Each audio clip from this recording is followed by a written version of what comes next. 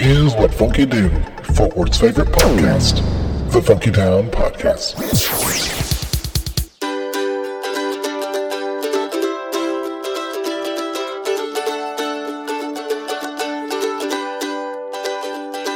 Got away with words and a forked tongue, couple bad teeth and a worse lung, and there's no chance of getting out of here alive. Maybe I could get a fresh start up north, blow this town like it's July 4th, but I figure I'll crack another bottle instead.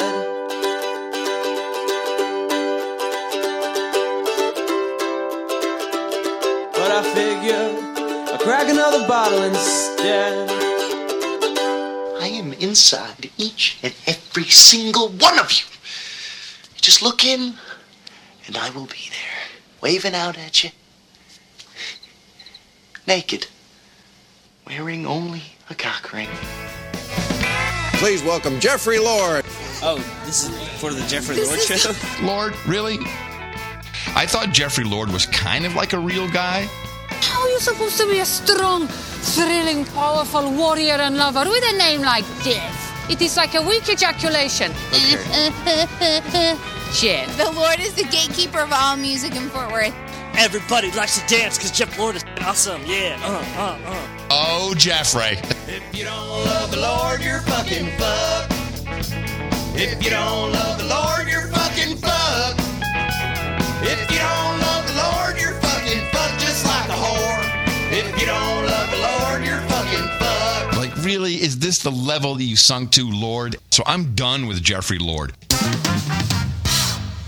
Hello, welcome everybody to the Funky Town Podcast. I am your host, Jeffrey Lord. Oh, looky here, we got another big crowd tonight. Gosh, it looks like it's standing room only. I can see people way in the back. Hey, I see you guys back there. Thank you for coming out. And stop. All right. Well, thanks for listening, everybody. Thanks for being here and tuning in and turning on, dropping out, whatever we're doing here. I'm glad you're here doing it with us. Who's this, us, you ask? There's nobody here but me. It's just me, so I'm glad you're here with me doing this thing. I think lately I've been, I've kind of gotten over it, but there for a while I was feeling like I was having an identity crisis. You know, growing up as a little kid, I always wanted to grow up and be a cowboy. I liked westerns, cowboy music, and all that good stuff. Outdoors, fishing, camping, horses and cows, and all that good stuff. And, you know, and as I've gotten older, you know, I've always lived. I mean, I've lived in a small town when I was young, but we eventually moved here, lived in the big city, and I'm definitely a city boy. But I'm a Fort Worth, Texas city boy, and so, I don't know, they always talk about cowboys and culture here, to where you can kind of be a little bit of both. You can kind of be cityfied and kind of be countrified at the same time. And I don't know, I think sometimes your countryside and your city side like to fight and figure out what's going on. Because I know if I was in a group of bunch of rednecks, they would all definitely think I was a city boy. But if I was in New York City, or at a bunch of big city boys, they'd be like, look at this country bumpkin. So I guess it's all relative, and I'm just who I am. But tonight's show, I wanted to celebrate the more countryside of things, you know, country and folk, Americana, I guess, type stuff.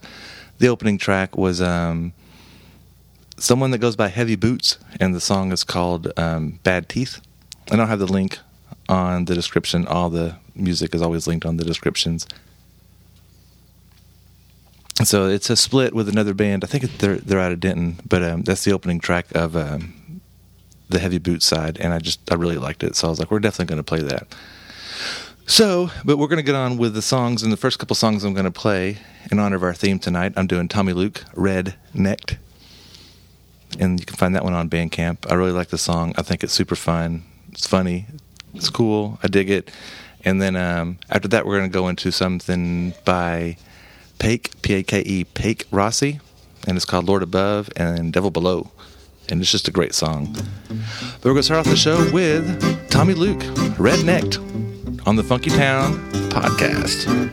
My hair is so wavy, I like biscuits and gravy.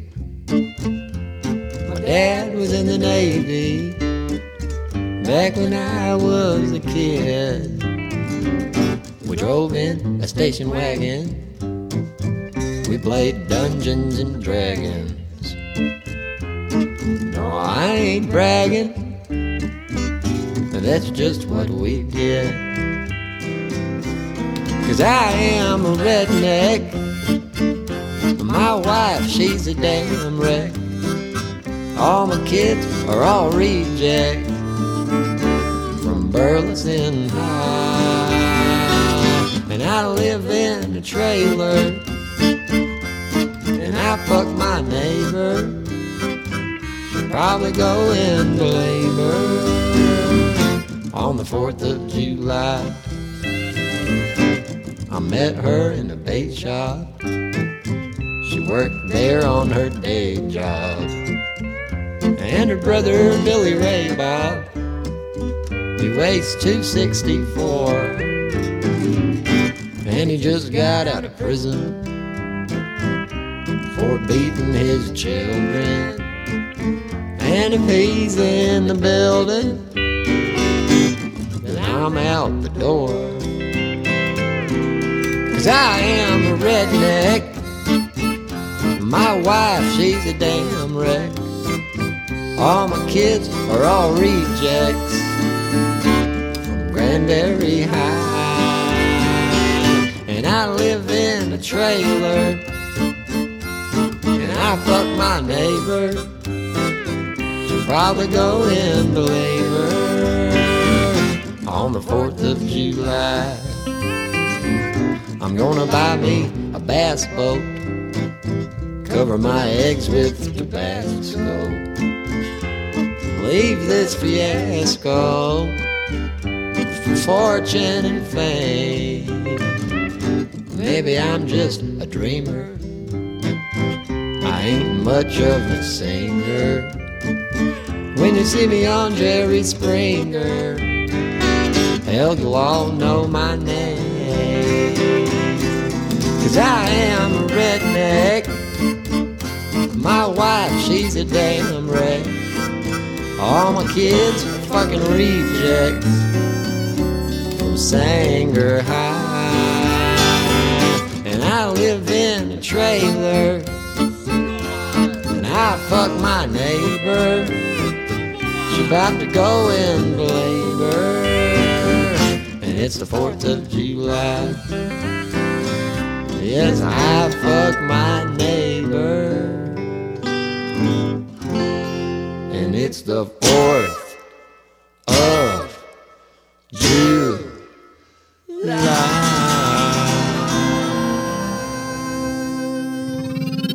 Chicken fried and apple pie. Fort Worth's favorite podcast, the Funky Town Podcast.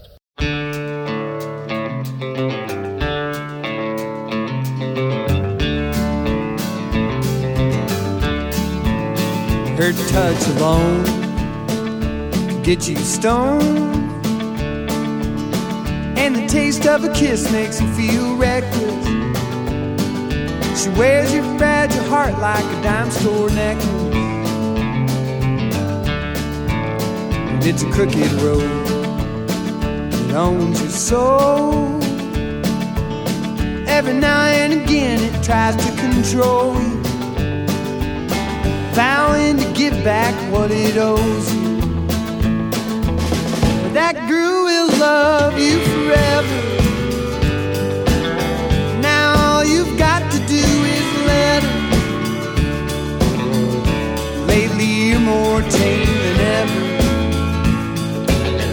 and it makes you restless in your skin. And all that ain't getting your feet, an empty, lonesome you can't be. Lord above knows you know better, but the devil below won't let you in. With a heart that's pure, she'd wait for sure, but you know that ain't no way to treat her. So you bite your tongue and you fight that fever.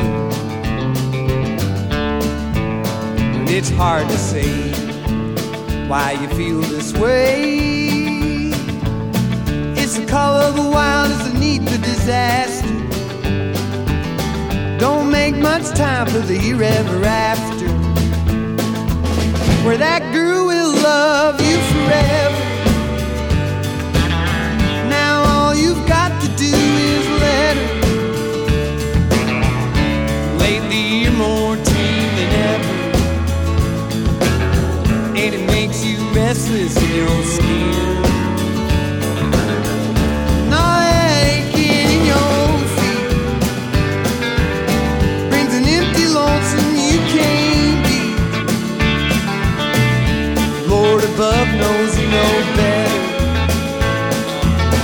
but the devil below won't let you in. That girl will love you forever. Now all you've got to do is let her. Lately you're more tame than ever, and it makes you restless in your skin. And all that aching in your feet brings an empty lonesome you can't beat. Lord above knows you know better, but the devil below won't let you win.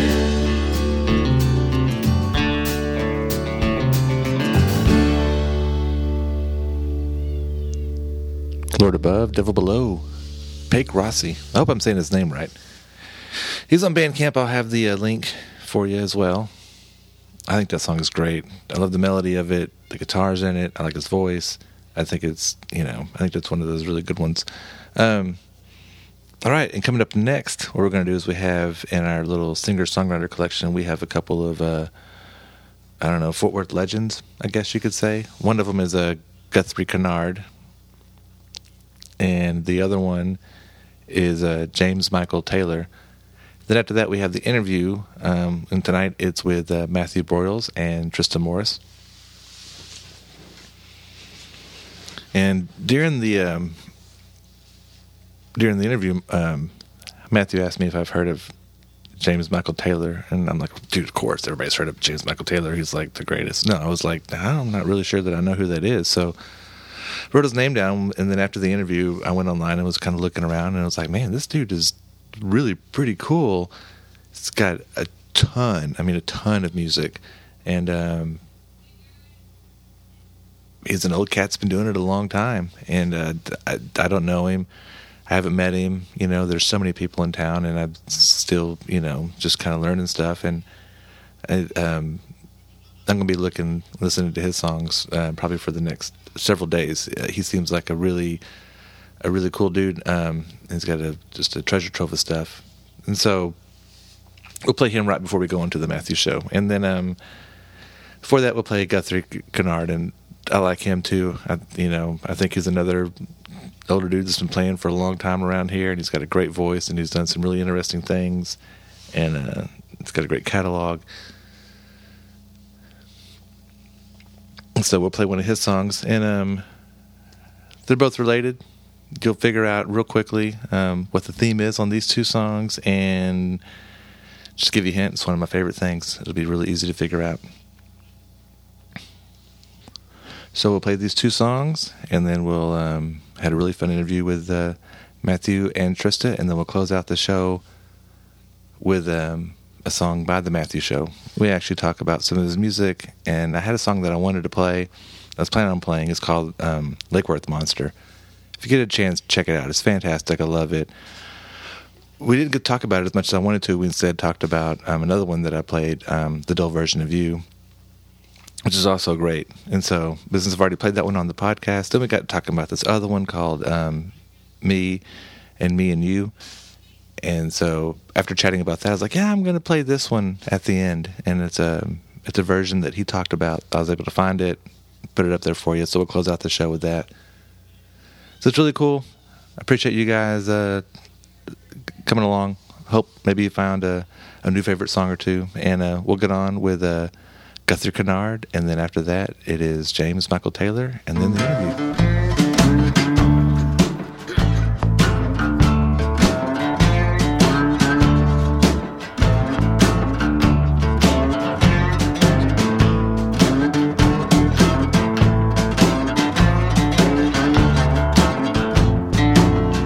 3 days of rain, mud between my toes. The first day of sun, I cut me a cane pole. I'm going catfish fishing. I'm going catfish fishing. A catfish I'm fishing. A catfish fishing.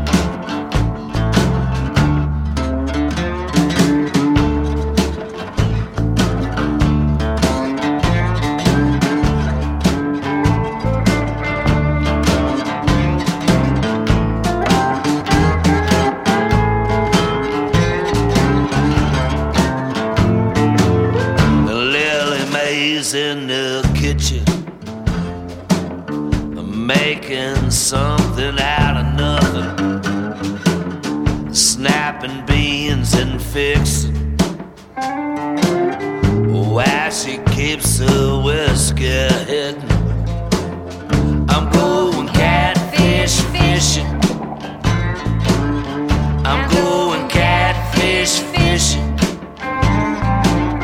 A catfish I'm fishing. A catfish fishing.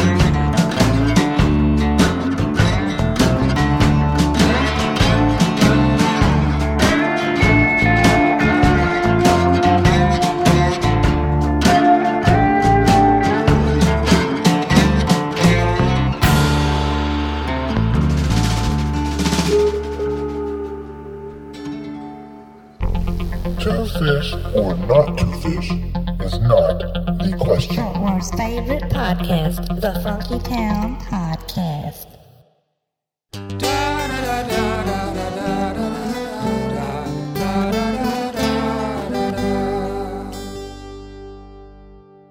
People keep saying that it's a big ocean. There's more than one fish in the sea. Oh, where did they get such a ridiculous notion? What's fishing between you and me? Fission or fusion, photovoltaic cells, windmills and hydrogens too. And amid the confusion of what works and what sells, what truly BS and what's true, give me some business and make me emotion. Give me something real I can see.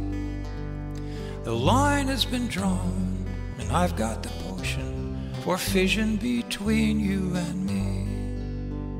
Fishing and hunting, hiking the trails, trapping and paying the fee. Canoes and conundrums, rapids and falls, just holler and hold on to me. Silly the notion that we're just a couple, that there's more than one you and me. What are they drinking and what are they smoking? For truth, give me 1 cup of pee. Pissing and cussing, kicking the can, running and yelling home free. It takes one to know one, it's all in the plan, and there's only one you and one me. People keep saying that it's a big ocean. There's more than one fish in the sea. I knew that. And if I was going fishing, that's something worth knowing. And I'll go if you'll go with me.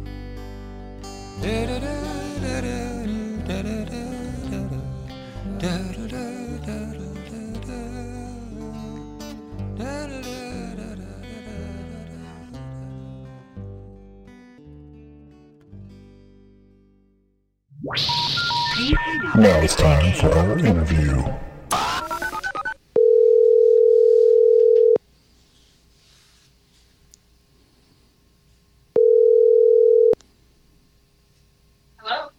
Hello, may I speak with Matthew, please?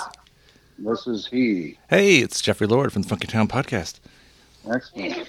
We're testing this this Bluetooth business. Can you hear both of us? I can. She's a little echoey.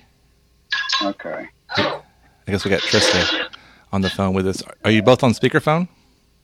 We're on this Bluetooth business here. So, is that better at all? I can hear you. She's like in the distance. Oops. See, and he hung up. Should I call? I'll call him back. Let me wait. See if I call him back. I think I'll go to voicemail. All right. Let's see. Hang on.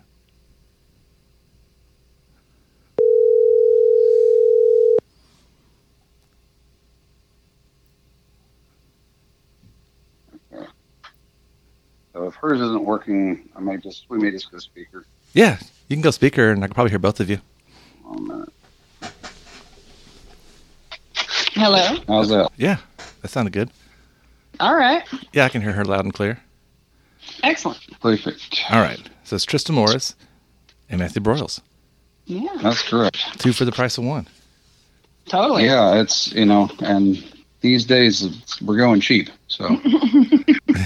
That's the way to go, man. So you guys doing all right? Yeah, doing okay. Been a kind of a day, but other than that, we're doing okay.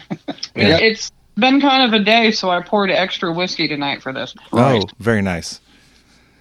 Yeah, it's been kind of a week. Yeah, I know. Yeah, just a bit.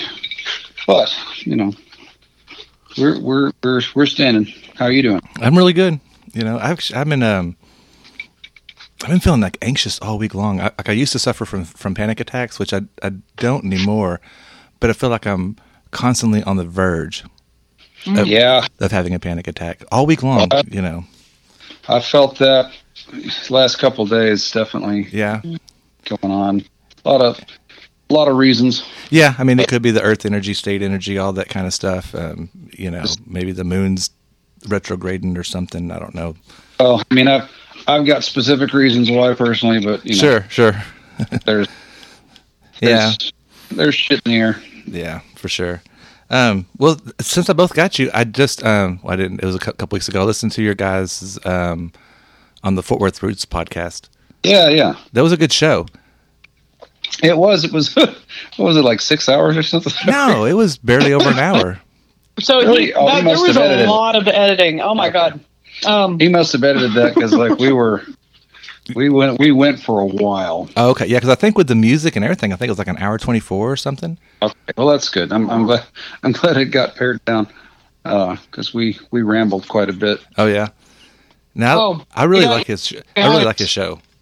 Yeah, it is. It's interesting because he has just a variety of people on. You know, like he'll have like mayors and musicians and artists and weird shit. So I think I listened to one where he had the owner from the of the new ISIS. Right, yeah. No, it's and Andrew's cool, and he has an interest in some nerdy things. You two got going. We were able to talk about the space telescope. Oh yeah. Gonna just sit back and let this happen. Yeah, sometimes that's all you can do. Yeah, right. Well, it was interesting because like some of the information they were giving me, I was like, I haven't researched this yet, so this is cool as hell. Yeah, there's just there's like so much out there. There's so many TV shows to watch or music to listen to, or I don't know how people do it. People are always like, "Oh, have you watched such and such?" I'm like, I'm still like midway through the last thing you told me to watch. Mm-hmm. Like, I can't keep up with all of this. No, I've given up. It's like I don't hardly ever watch anything new. I mean, I guess sometimes, but it's very I got into like Letterkenny for a while. But it wasn't when it was brand new. It was like 3 or 4 seasons in, and it was kind of becoming, like a thing. I was like, I'll check this show out. And, and then I watched it and I only watched it. And then when I was through, then I just didn't watch anything for a while until I found something else, Yeah, we had a thing pop up where we had been advised to watch Lovecraft Country. And so we did that. However, we're still like most of the time that we watch TV at all is when we're eating. Mm-hmm. And that's not a show that you need to watch while you're eating. We've had to stop several times because there's a bit of like gore porn in there, and I'm not really sure. Like I'm cool. I can mostly stomach it until I'm like eating my mashed potatoes and we've made a wine sauce, and it's just funny. But it's a really good. You just have to not be eating. Yeah, no, I've heard it's a good one. I haven't watched any of it. But yeah, don't watch it with your kids. Okay. No. Now, when y'all were growing up, did y'all eat when you're watching TV? So we were. Well, you probably did. Yeah. We were a sit at the dinner table family when I was a kid because there was 3 kids and the TV was one of those big ones that they carved out of a tree. So like basically. And also, you kind of just had to wait till stuff was on. And around 6 o'clock, when we would do dinner, there really wasn't. You had like Wheel of Fortune, but there wasn't really much on at that time. You kind of waited till 7. There wasn't a thing where you're like, "What are we watching?" It's like, "Well, we're going to watch whatever's on." Yeah, I think that's. You're gonna laugh. You know what it was for me? You had to wait till things were on. I had to wait till Toonami came on. Well, yeah. In order to eat food. Funny. No, I think we were saying now it's on demand, so yeah. Yeah, so you can watch anytime you want. No, I think we sat around at the table and ate dinner, and I think 6 o'clock was about dinner time, and then at 7 o'clock we would usually sit in the living room and watch Growing Pains or Urkel or whatever famous type stuff was on. Yeah, it was always like Cosby Show, whatever. And I did like the Cosby Show, but I watched it on TV Land. Well, it's of course, it was new when I watched it. Yeah, it was, and it was a big deal. I think we watched it every week. I even went in and watched the Different World spinoff. Oh heck yeah! With Dwayne Wayne, had to get me the little glasses that flipped up. Absolutely. Yeah.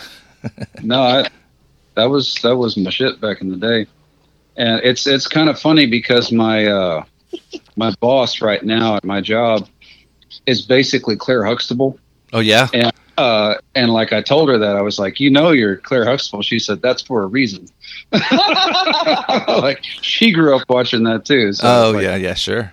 Like to her, that was like a model. It's like, okay, I'm going to be this. It was a strong, independent black woman. Absolutely, it's like, hey, that she was a mom and a professional. That's right. They walked in with a and she didn't put up with no shit either. Top with like her name on it was just like, I'm showing off, boo, in the office where I work. Yeah, no, so yeah, that's, you do you, honey. I thought it was funny though. I mentioned that she was like, yeah, that's on purpose. See, I've always been attracted to the strong women that are on TV, but they're usually the mean ones. Like there was a show Scrubs where like Yeah. Oh, I love Scrubs. The one lady was always really mean, and I was just like, it's like I loved her so much. Oh yeah, no. Well, any kind of sass, like I enjoy some sass. That's why I'm with here. Oh shit! I'm just gonna eat an Oreo. Just sit over there and be sassy. It's like it's always funny because I know these guys who are always like they want their women to be kind of mousy and obedient, and I'm just kind of like, what fun is that exactly? Right? No, it's not any fun. It's not any fun at all. You want your you want your partner to challenge you, Well, to just be like, or call you on your bullshit. Absolutely. Be like, hey, quit being that way, and so that's helpful. Because there's not. I get on my bullshit sometimes. Sure, we all do. I've seen you on your bullshit.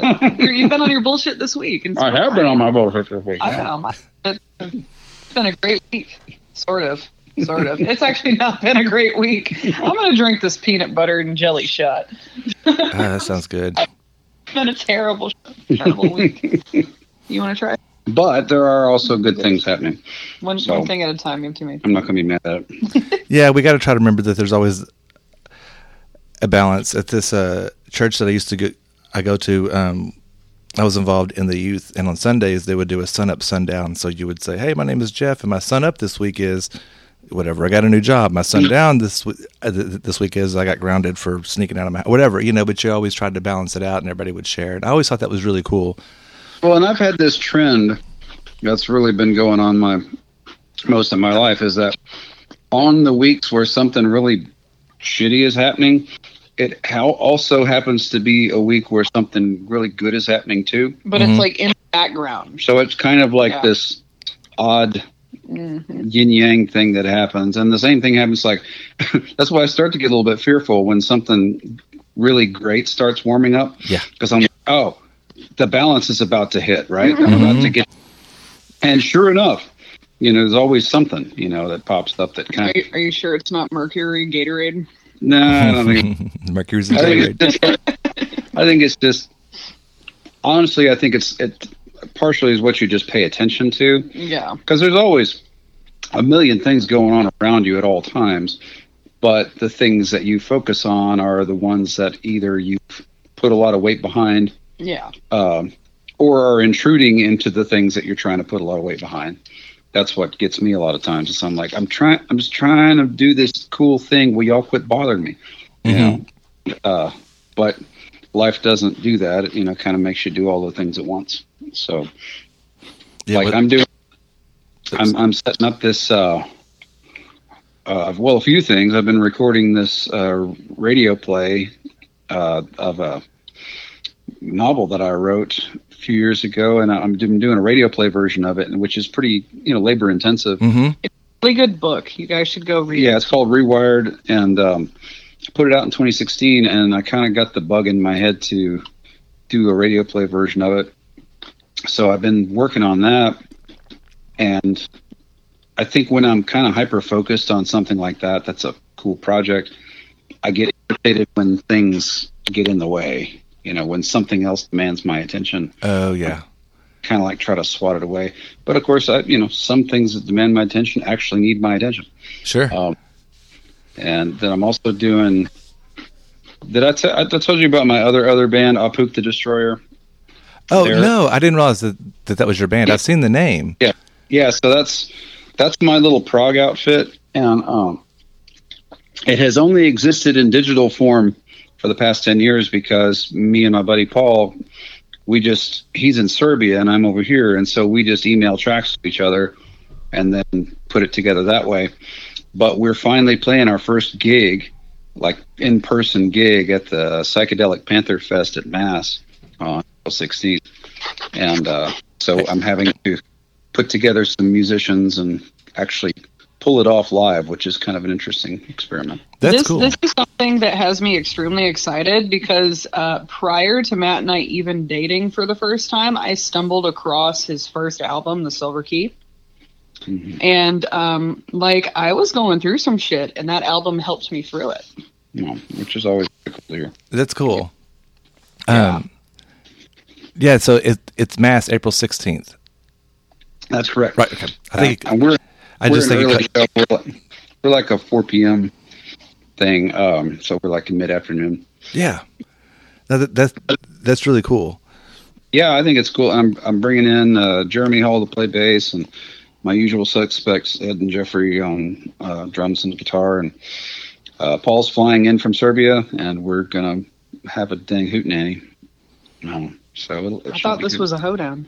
It's a hootenanny, hoedown. They're in the same family. Sure, a real shindig. A real shindig, yes. Yeah, hoot and holler. It will be a hoot and holler. I think and plus the festival has just a ton of great acts, and tell me if that tastes like peanut butter. A lot of our usual suspects, people I know that you and I both like. Mm-hmm. But it's also got artists who are going to be showing, including Trista and people like Juan Cornejo, and folks that are some of the finest. April is like art month because you got Main Street Arts Festival, then you have this thing, and then we got the dang Goggle the following weekend. We finally have in the spring because artists in town are like without shows for the first part of the year until it starts to get warmer until at least May, and then it's like, all right, now we can start making money, And so April is a good time to get cranking with that. Yeah, Diana's real excited about Arts Goggle, but she's also lucky to where she can.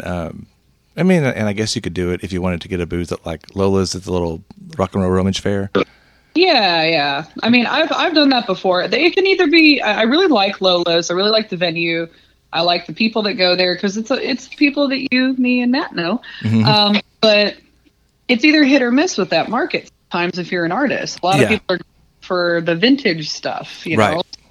Or the tamales. Or the tamales. Go buy Lou's tamales. You will not regret. Oh yeah, I've had those tamales. Those are good. Oh my god, I love Lou's tamales. So yeah, I mean, it's a good opportunity, but there's also, obviously the last couple of years put a dent in art shows because not everybody wanted to get out, and so it's kind of been nice to have some opportunities to. I mean, obviously not in February, but last like right before the cold kicked in, like in November and December, there was some good art shows. Tulips has them. Had one at RAR, and Martin House has. Yeah, Martin House had one. So there's been a couple things at the Grackle and stuff. Mm-hmm. Oh yeah. Grackle's always going. Yeah, it's always going. Matt Sachs don't give a damn. He'll just do whatever. Oh yeah. Every month is like art month.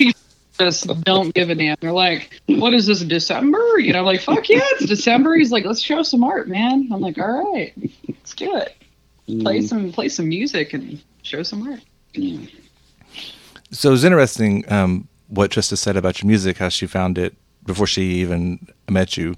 And listening to it, and it really helped her through something that she was going through. It's funny because I've been listening recently to like some of your like the stuff that you've been putting out, like Swear Jar and the dull version of you in Lake Worth Monster, and it's like those songs have always hit me at just the right time where it's like I'm just either contemplating something or going through something or whatever, and then and then I hear it, I'm like, you have a really good way of writing. It's it feels very honest, and so you can, if you're going through something, you feel like the writer is relatable. Well, and that's my thing too. Is like, it's probably not a great marketing strategy, but I can't fake write a song. Like if I'm writing about it, it's something that's clawing its way out of me, and I can't really not write it. Mm-hmm. So if something has risen to that level of importance in my head, then it's going to be pretty raw and honest. And because I'm a really slow writer. I mean, I probably write 2-3 songs a year at the most. So if something is urgent enough to start pushing itself out of me, I know. You know that you got to get it out. Yeah, I know I got to get out, and I got to get it out pretty quick. So I'll find a closet or somewhere and write the lyrics down. There's one that I wrote recently that I'm hoping to put out in a month or two. That I was having a dream that I was the shoveler from that movie Mystery Men. with William H. Macy, and but there was a song playing in the dream, and I woke up and strangely just like wrote it down the way I heard it. That's cool. And I think it's actually pretty good. I don't normally do that, but it was cool enough that I went in, and it makes me think that I probably ripped it off from somebody, but I'm hoping that's not the case. I know. It's the worst whenever you're like, I got this really good thing, and you turn on the radio, like, oh yeah, okay, that guy. Dang it. Yeah. I have totally done that before. I think that's the way Robert Palmer, I think that's it was, who did Simply Irresistible. Oh yeah. I think he said that he had a dream about that song and woke up and wrote it. It happens, and so like McCartney, and he's talked about like the other place where songs come from. And, I don't tend to get very mystical, but I know what he means when he says that, because there's kind of it sometimes feels less like I'm writing it and more like I'm just channeling it from somewhere. Sure. And I don't know what that is, if that's the subconscious or if that's wherever these things live. And there are days when I have no connection to that song place at all. And then there are days when it's just flowing. And so I've learned that when I feel that spigot has been turned on, I need to drop everything and listen to it. Which is, sometimes it's inconvenient for people. So, James Michael Taylor? I don't know. He's a long-time local singer-songwriter. He's kind of like, I don't know, patron saint of Fort Worth songwriters now that Townes Van Zandt is dead. But he is, he will do the thing where if I see, I was at a house concert with him one time, and he was in the middle of a sentence talking to me, and he got this distant look in his eyes, and he just took off and drove home. And I talked to him a couple days later, and he goes, "Yeah, I just had a song idea while I was talking to you. And I had to go and track it down." But what if I told you that the way that your brain operates as far as music is also the way that artists think? So like we don't just crap out ideas based on, like what we've read or heard that day. A lot of times it comes from dreams. So I have to wonder if it all comes from the same place. It's hard to say, I mean, like I say, I don't tend to get very spooky, but I do know that if I sit down and go, okay, Matthew, write a song, that's not how it works. Yeah. It's always amazing to me, because you hear people talk about, oh yeah, I went over to so-and-so's house and we wrote a song. I don't know how the hell you do that, because to me, if something's not banging its way out of my skull, I don't write a song. Now, sometimes if somebody is working on their own song and I hear that it needs something, sometimes I can help people polish stuff up. Sure. But as far as just coming up with one out of the ether without it first announcing itself in my head, I have a really hard time with that. And I don't know a way to turn it off and on. I think it takes, well, I think there's two different types of songs. I think there's writing a song for the sake of writing a song, and then there's writing a song for the sake of connecting, and so, cause there's, I can write a dumb song. Well, that's all I'm saying, cause I mean, cause you can rhyme words, you're smart and you know how to, right. And so if somebody said, hey man, I want you to write me a song about a bullfrog, I'm sure you can come up with a pretty catchy song about a bullfrog, but it's nonsense or whatever. So, yeah. So, okay. So, but yeah, as far as that real meaningful, where you're trying to really get something out there that may be too hard to talk about, but you can get it out in a song, then that's, that is a lot more. So you mentioned Dull Version of You. I was at a bank job when I wrote that, and it was just cutting off all of my oxygen to be in that office with the lawyers and because it was during the dang financial crisis, and I'm just surrounded by all of this, legal gobbledygook, and I just felt my soul kind of, trying to escape through my head, and I was just like, you know what? The fact that I have to be this person right now is offensive to me. That I have to bury so much of myself. to be here to, make enough money to eat shitty food or whatever. And so I walked out of my office and I sat on the bench out on the street and wrote the lyrics to that song and just kind of watched the pigeons and like the actual life that was outside that building. And it's kind of a resigned song, of like, well, okay, this is what I got to do. But it's also kind of a pissed off song of like, well, why the fuck is this what I have to do? Right. So, yeah, totally. So it's a little bit of both of those things, but it's also, it came out of a moment of extreme frustration in the same way. So I think the first time I was on your show, we all played that Office Suite song, which is, me complaining about crap in my office. And that was exactly the same thing. I was taking the train home from this job I had and people were driving me insane. So I had to write this thing down. You had to get it out. Yeah. And that takes a lot of forms, I mean, it's a strange thing. I've actually figured out ways of channeling into long form stuff. Like my first novel was similar to that. I kind of used metaphors to stand in for the frustration I was feeling and the amount of control that I felt like corporations had over my life at that time, and turned it into a science fiction story. But there are lots of ways that, and that's the thing about it. People have asked me like, why don't you write happy songs? And the fact is that for me, it's probably a bad coping mechanism, but like songs are my coping mechanisms. Mm-hmm. And I've just identified them that way. So I really don't write something unless I'm already pissed off. Yeah. If I'm happy, I don't feel the need to write a song. I'm just like, hey, I'm happy. I don't need to do anything. But if I'm mad, that's when the songs come out. I expect to never ever get a romantic song out of you, just to let you know. Because if I'm feeling that way, I'm just going to tell you, and I'll just be happy. Yeah. Now the only way you're going to be able to get a song is if you like piss him off, like really piss him off, live him heart, break his heart. Then I'll write you a song, and then you can come back and go, that's all I wanted was a song.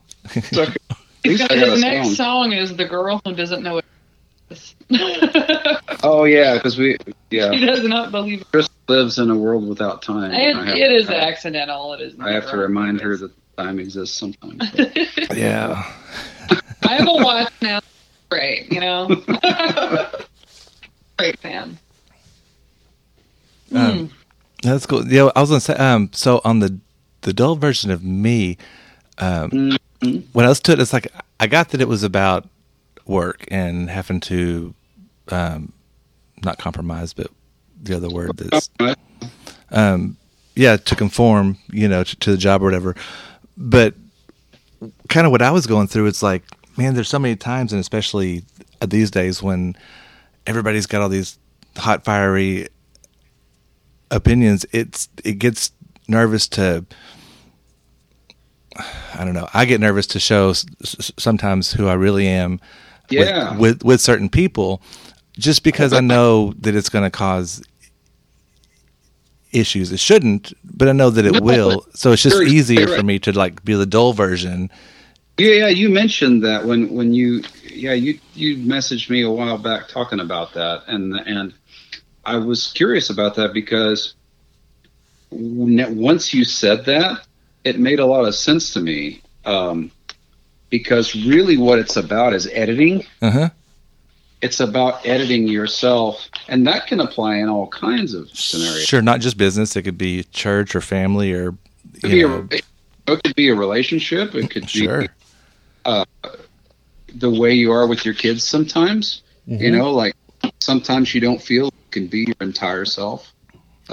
See, that's where I'm dangerous. I'm of the belief that you should never, ever edit yourself. Well, and, in any circumstance. I edit less than I used to, but sometimes you find yourself in a situation where you just can't say what you're thinking. You just can't. That's true. I mean, you can. It's just what's going to happen next. You play it out in your mind, and you're like, "Is it going to happen if you let if you're willing to accept the consequences? Sure, but in most cases, and in certain cases, maybe you don't want to accept those consequences. I mean, we've all found ourselves in situations where there's a thing that my gut reaction to what you just said is go fuck yourself. Mm-hmm. But I'm not going to say that. Right. No. I'm going to come selective editing. Come up with a diplomatic way to address whatever the issue is. And in these times, so I'll tell you a story. We stayed home from work yesterday because of the ice and all that crap. But also what happened yesterday was the freaking Ukraine invasion, right? Mm-hmm.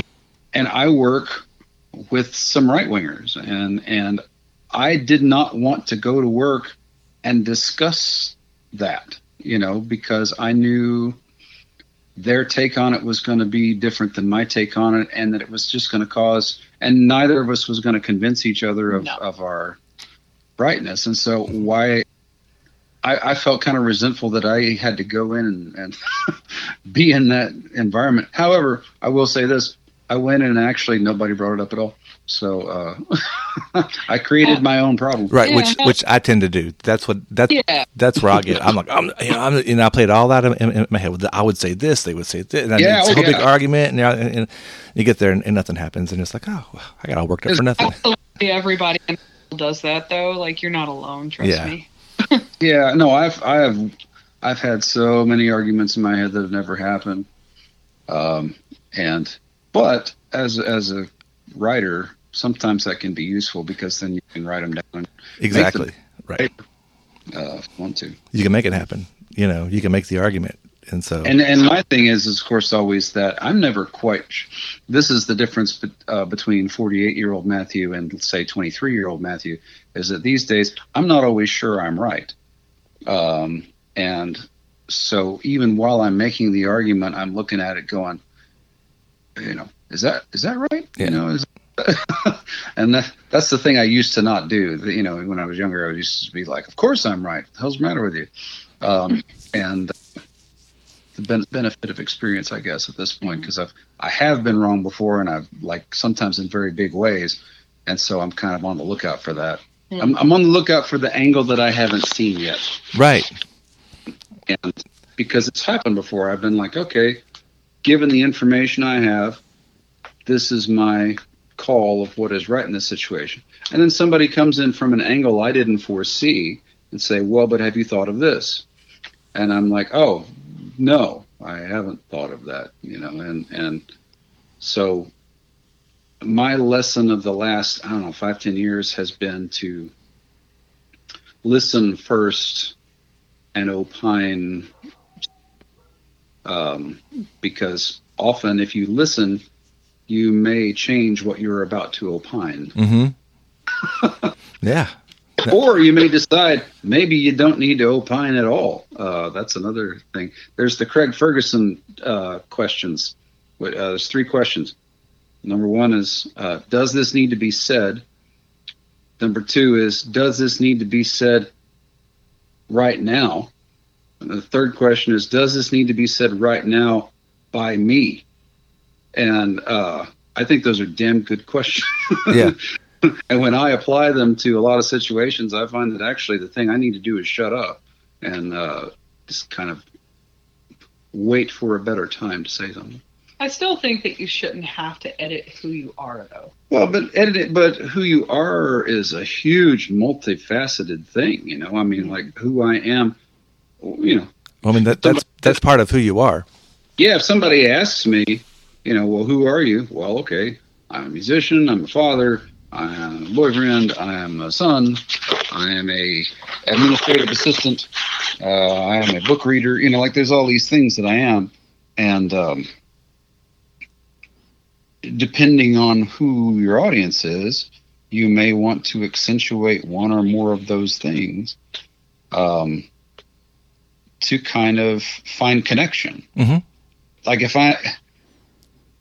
if I'm among musicians, we're going to talk shop. We're going to talk theory. We're going to talk gear. But if I'm among non-musicians, I'm not going to belabor them with all of that. I'm going to talk to them about different concepts because they don't know what the hell I'm talking about. And the same thing with, like, you and I can talk about running podcasts, right? Because both of us have done that. Mm-hmm. But if I bump into somebody who's never run a podcast in their life, they may not want to know anything about that. I can tell you that I love going fishing, and people that like going fishing a lot, like fishermen, and they tend to be country boys and they tend to be a little conservative.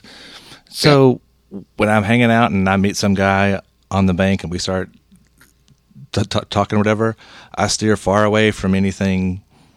Absolutely. Because I like fishing. He likes fishing. We just talk about fishing, and we have a good time talking about fishing. The thing you have in common, right? And there's no reason to bring up this other stuff because we're going to end up, You don't want to be like, so, how about that critical race theory? Right. Like, it's not. Yeah.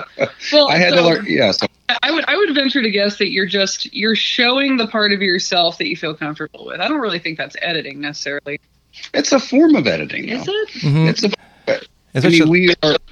But how much in your interactions with those people do you believe that you're going to become friends on Facebook or whatever? But that does that matter though? I mean, you're in the situation that you're in, and so, like, if I have a policy where I don't make social media friends with people who I'm at the day job with. Right. Me too. I like to keep my peas and carrots separate, and I've had bad repercussions sometimes from one aspect of my life bumping up against another one. And everybody knows that. And so it makes for a more peaceful workplace, because we can all just sort of be the thing we need to be, which is coworkers. Right. We don't have to be brothers in arms, even though they want you to be a big old family. Well, no, some people do, but those people can go fuck off. Like with the utmost I'm not interested in being. I don't think you can be family with an employer because family doesn't fire you. No. Family doesn't refuse to give you a raise because Yeah, or tell you that you have to come in whenever you're sick. Yeah, right. So that's not family. Work is work. Family's family. And family can be a lot of different things. Like I have my blood family, but I also have my music family, and I've got my kind of, I don't know, brotherhood of weirdos, that I travel around with sometimes. I like those brotherhood of weirdos. I do too, but to me, that feels like family, whereas a work connection feels more like, hey, like a distant connection you see. Right, yeah, exactly. Yeah, even though I spend, 8 hours a day with them, but our connection kind of stops at 5 o'clock to me. Yeah. Unless, now there's exceptions to that. Sometimes I've met somebody and after I've left the job, I've felt like, okay, you're one that I can add in regular life, There was back, I was temping at this place in New York in 2002, 2003, and there was a guy I worked with, and we got along pretty well. And so he wrote my number in this little address book that he had. This was before the iPhones and whatnot. And he put a little 1% next to it. And I was like, what is that? And he said, you're one of the 1% of the population that I like. Oh. And I used that. Well, that's fun. I know exactly what he meant, because we were working with a bunch of knuckleheads. But I used that actually as the basis of my song, The World of One Percenters, which is what was meant by that was that, this is the small portion of the population that I feel like I have a connection with. And of course, couple years later, what happens is the term 1%er comes and means something entirely different. Yeah. So I kind of got screwed on that one. They'll be like, "Oh, this guy's for the 1%." I'm like, no. You got me all wrong. So, you have a website? Like, is it Matthew Burrows? No, the Matthew Show. Yeah, both of them. If you go to MatthewBurrows.com, it actually just forwards to the MatthewShow.com. That's my repository of all my weird stuff. And you can find my music there. You can find my books, and if you go to Medium and just look up the Matthew Show, I put my poetry on Medium. But yeah, there's all kind of. I'm all over the dang interwebs. Now, you've been doing it a long time, so there's lots of stuff out there to go through. Oh gosh, probably too much. Yeah, it's going to take a long time for them to scrub me off the net. Nice. Been shit for a very long time. And then, where can they find you at, Trista?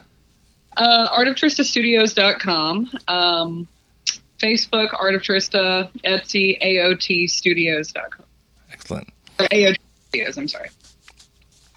And then the last thing, I heard a song, was it yesterday or today, and I hadn't heard it by you, but it was called, let me see here, it was Me and You. Oh, yes. It was off their Memphis record, I guess, so that was pretty old. Yeah. But, man, I really liked that song, and that was another one of those ones where it's like, I like the concept of it, to where it's is funny. You know what's funny about that is it's a codependency song. Sure. But it's also not. It's also just kind of like, hey, I'm my better self when you're around. Yeah, I try harder when you're around. Like I said, maybe they call you on their bullshit, and so that makes me better. But there's a dark side to it too, which is kind of like, if you're not around, I'm gonna do some sketchy stuff. Right. Yeah. So it's all on you. If if you don't come around, I'm going to do some fucked up shit, and it's your fault, not mine. You have to protect me from myself. Mm-hmm. Yeah, and that I don't play that one as often.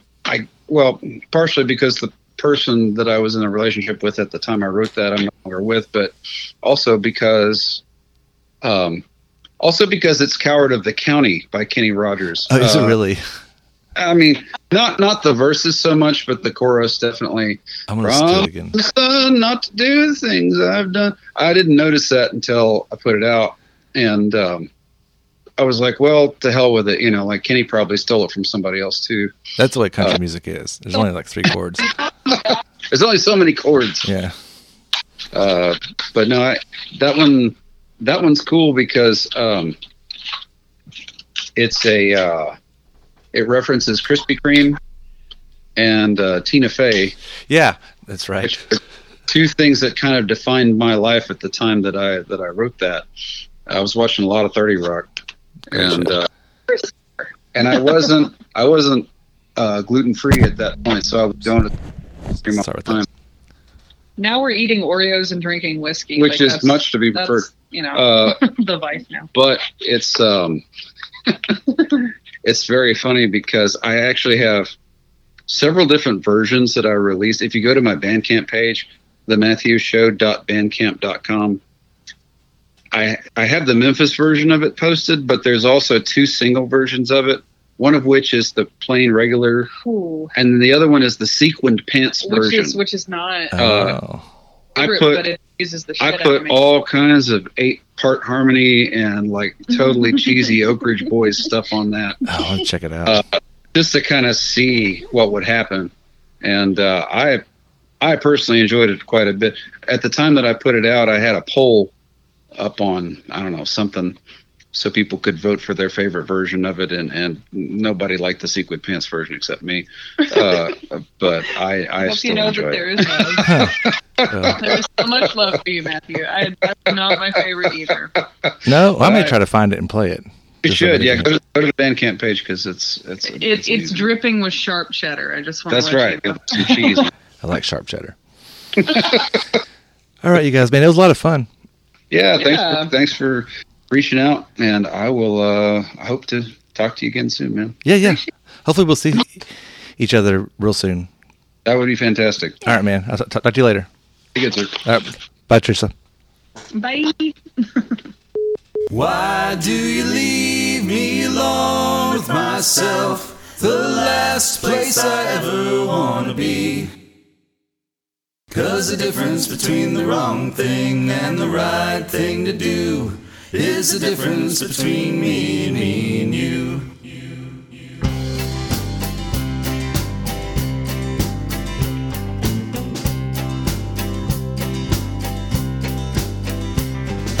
I just drank a beer, I don't know why. I just drank 3 more, don't know why. Then you came down, we fooled around. Now I'm clean and dry. It's the difference between me and you. I ate a box of those Krispy Kremes today. Shouted at myself to go away. Then you came back and I relaxed. Now I'm all okay. It's the difference between me and you. So tell me, why do you leave me alone with myself? The last place I ever want to be. 'Cause the difference between the wrong thing and the right thing to do is the difference between me and you.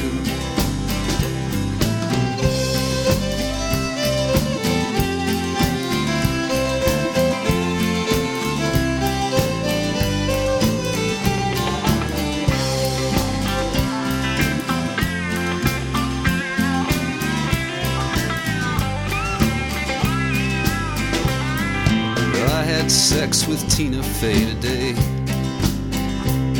Then the TV stopped and I made it go away. Then you came in my favorite sin.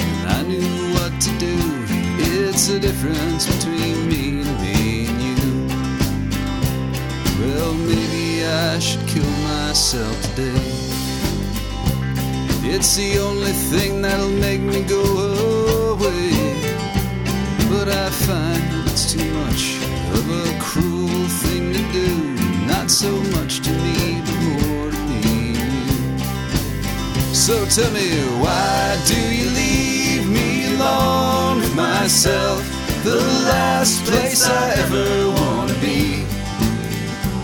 'Cause the difference between the wrong thing and the right thing to do is the difference between me and you. It's the difference between me and